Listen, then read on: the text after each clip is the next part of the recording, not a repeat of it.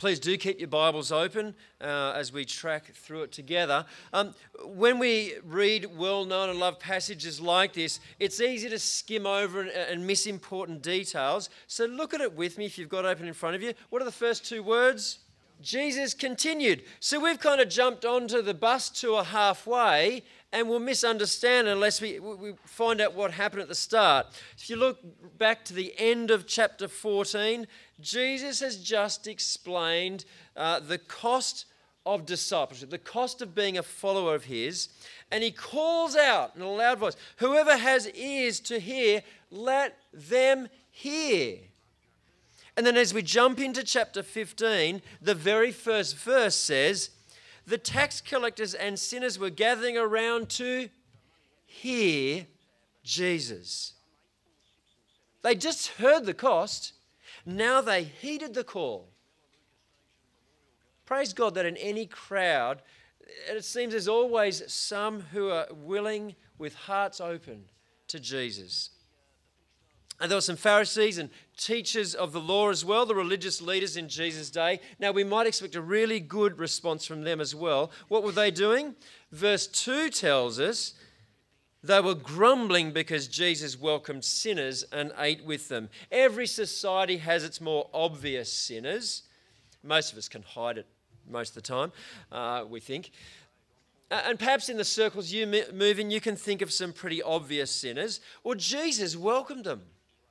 He reached out to them, love and kindness. He spent time eating with them. And in those days, sharing a meal was a cultural signal of warm acceptance and approval.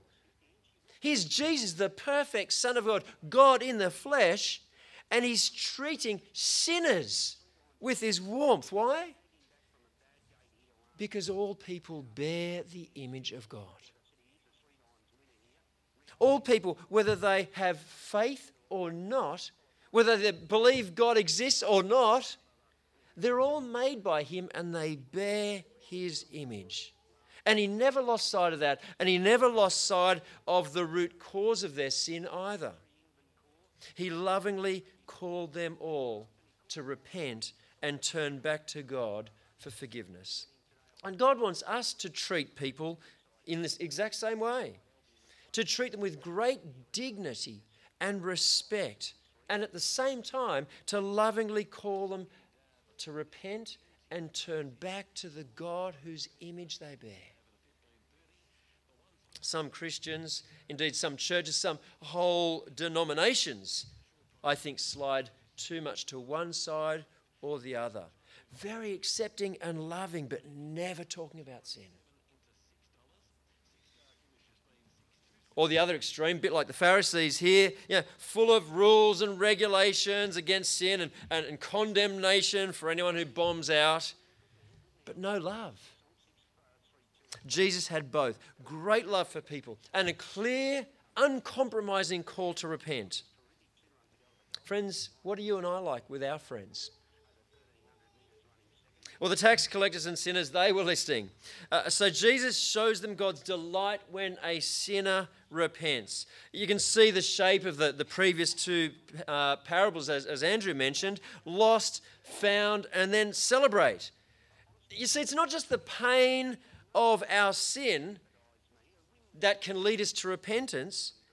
It's the love and kindness of God that also draws us to him.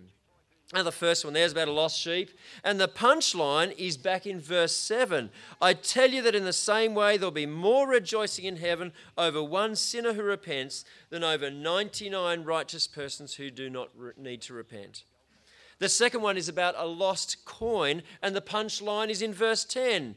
In the same way I tell you, there is rejoicing in the presence of the angels of God over one sinner who repents. Lots of rejoicing. But what does repentance look like? In this third parable, Jesus shows us, not in an animal or a coin or an object of some, but in the life of a real person, a reckless son. Now that we've got some background, let's walk into this parable and see what we can learn. It's got that same basic shape, lost, found, and celebrate, but Jesus adds a twist at the end. the older brother bit. And that's directed fairly and squarely at the judgmental attitude of the Pharisees. Now, I've asked a few people to be Pharisees today, just to help us, really imagine what it would be like. Where are my Pharisees? I've got 4 of them over here. Can you maybe just give us a wave? Peter, we don't wait. We're pious, not party goers. We have the truth, and we guard it. We condemn sinners and heretics like Jesus. Whoa. Well, as we've seen, they're pretty judgmental. Always sitting together in a group too, you notice that? And they're quite angry. They sound quite angry to me because Jesus, who says he's from God, is associating with all these really well-known sinners. So Jesus tells a story. There was a man who had 2 sons. The younger one said to his father, and immediately we can identify with a story like this. We know lots of families with 2 sons. Younger one says to his father, "Give me my share of the estate." So he divided his property between them.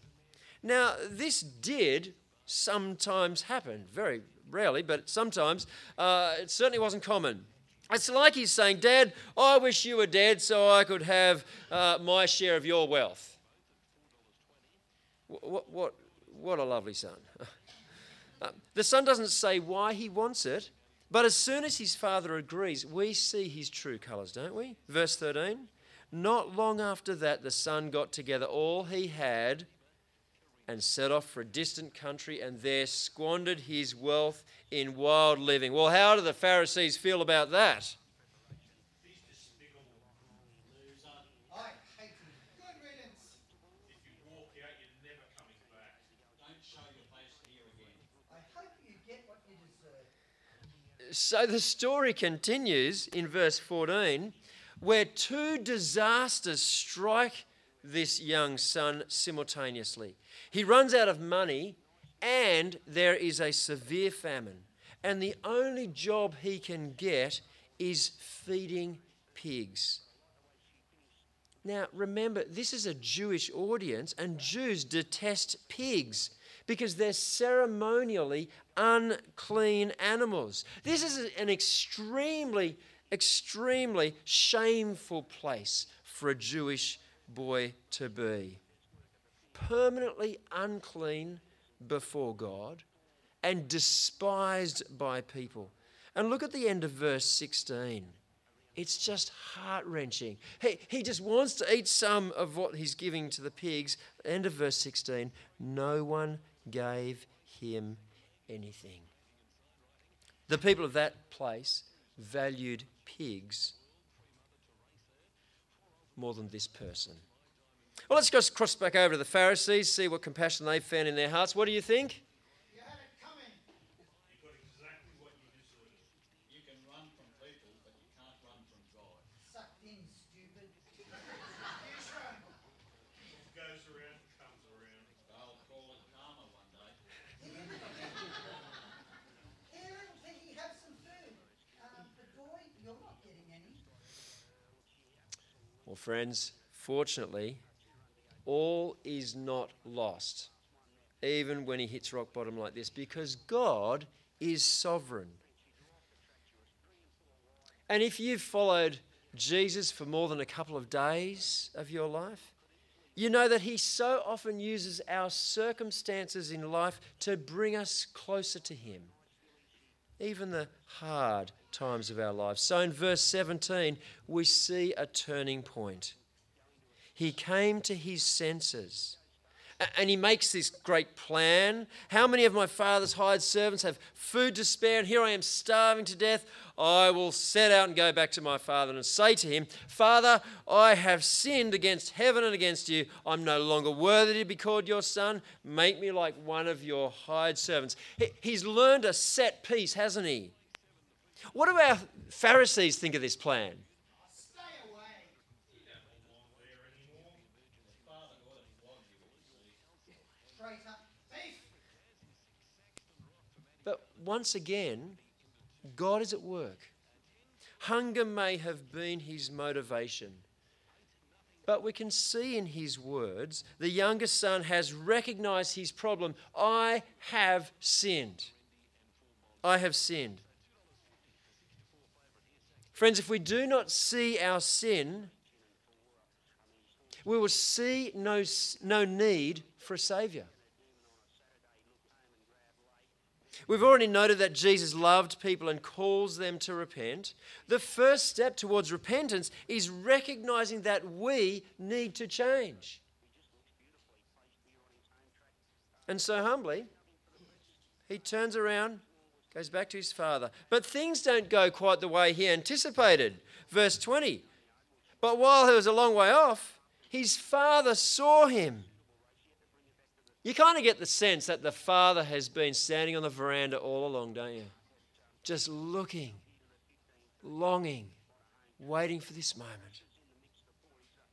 The father was filled with compassion for him. He ran to his son, threw his arms around him and kissed him. Friends, this is extravagant, indescribable grace.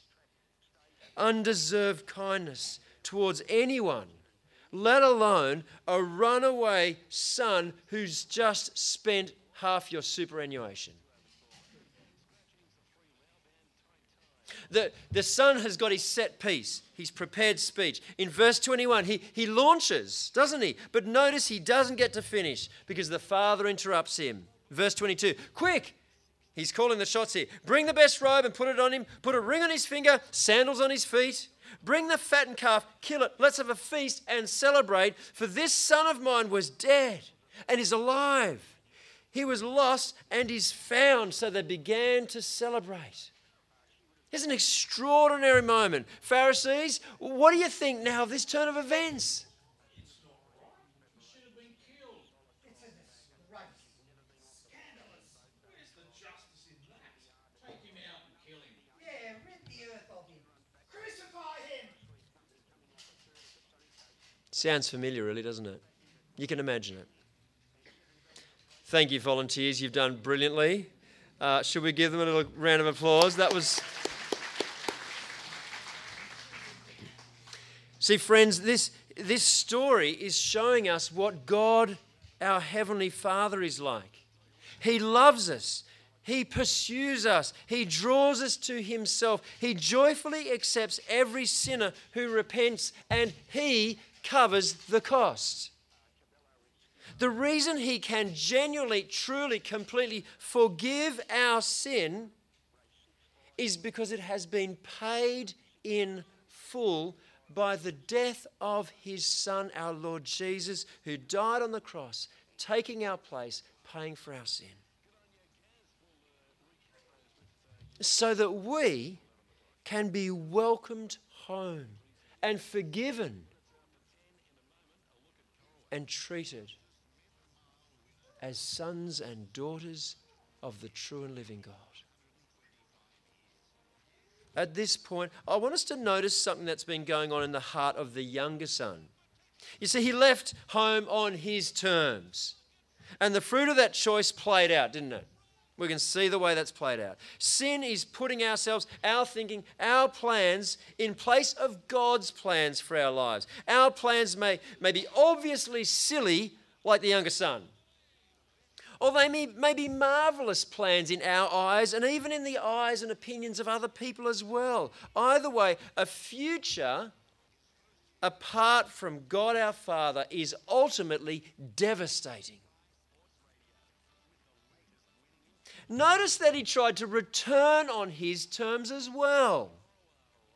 He had a speech all worked out, admitting his sin, providing the solution, hire me as a slave. But he was warmly accepted, not on his terms, but on the Father's terms. Son, not slave. And his return is joyfully celebrated.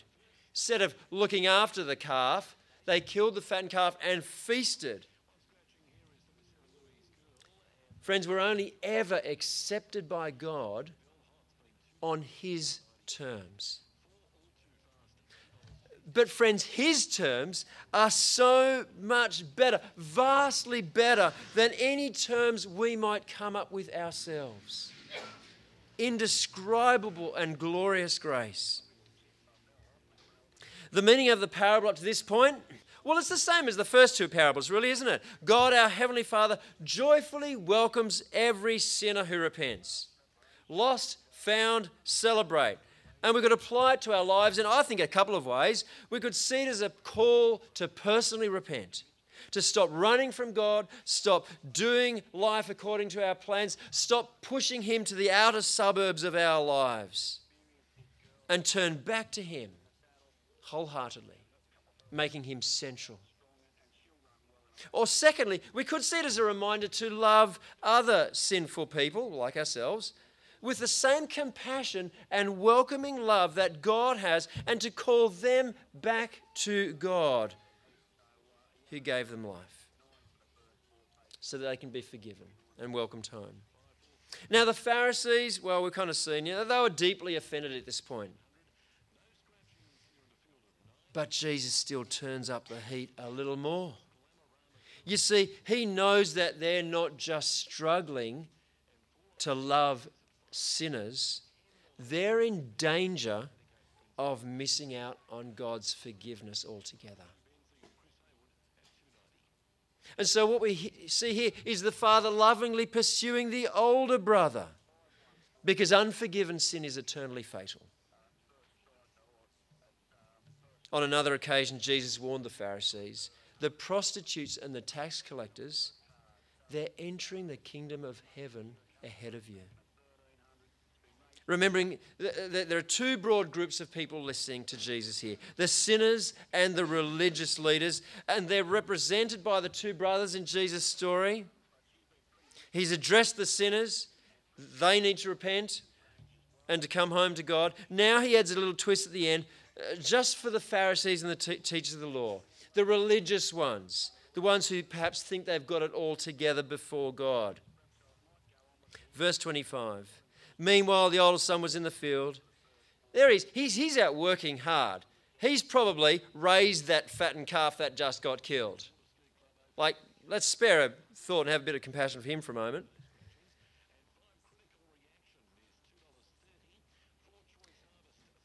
When he comes near the house, here's all this music. Bit of a party going on.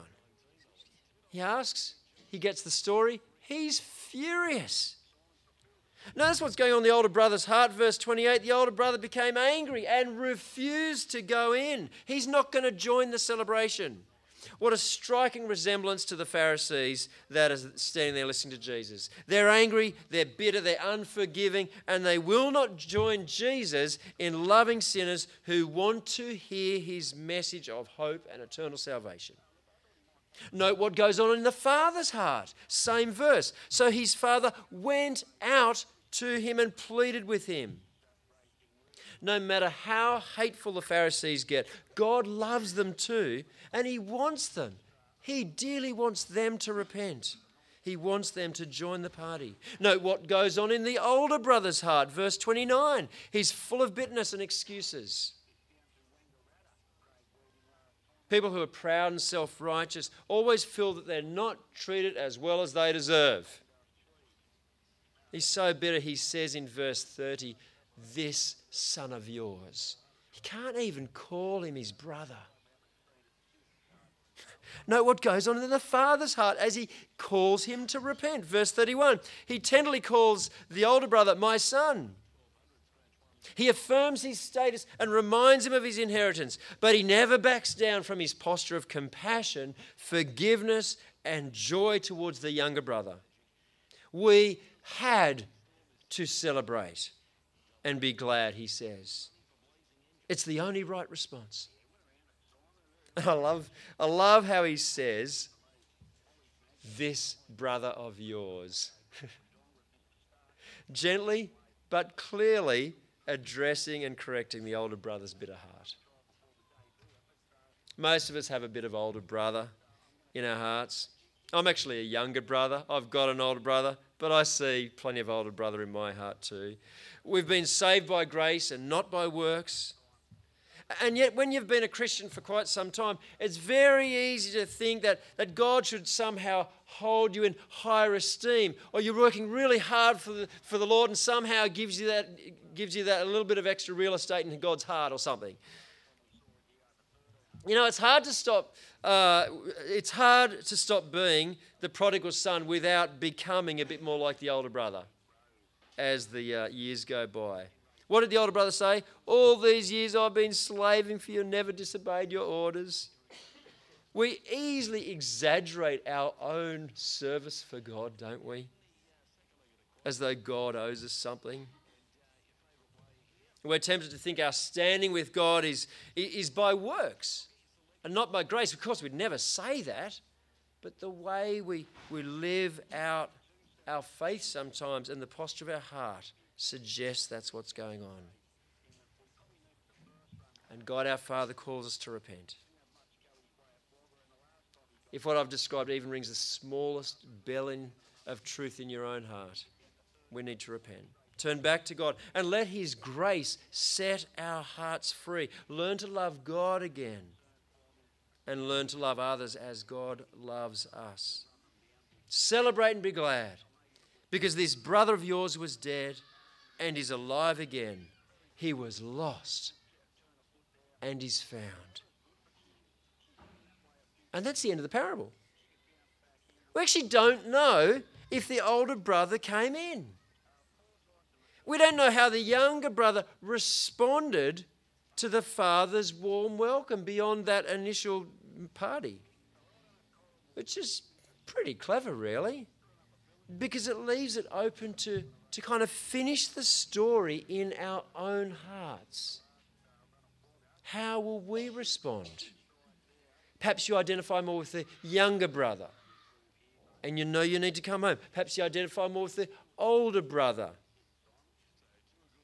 and you need to come home. Will we repent? Will we turn back to God? Accept His love on His terms? And as we do, learn to love other struggling sinners around us. How will we respond?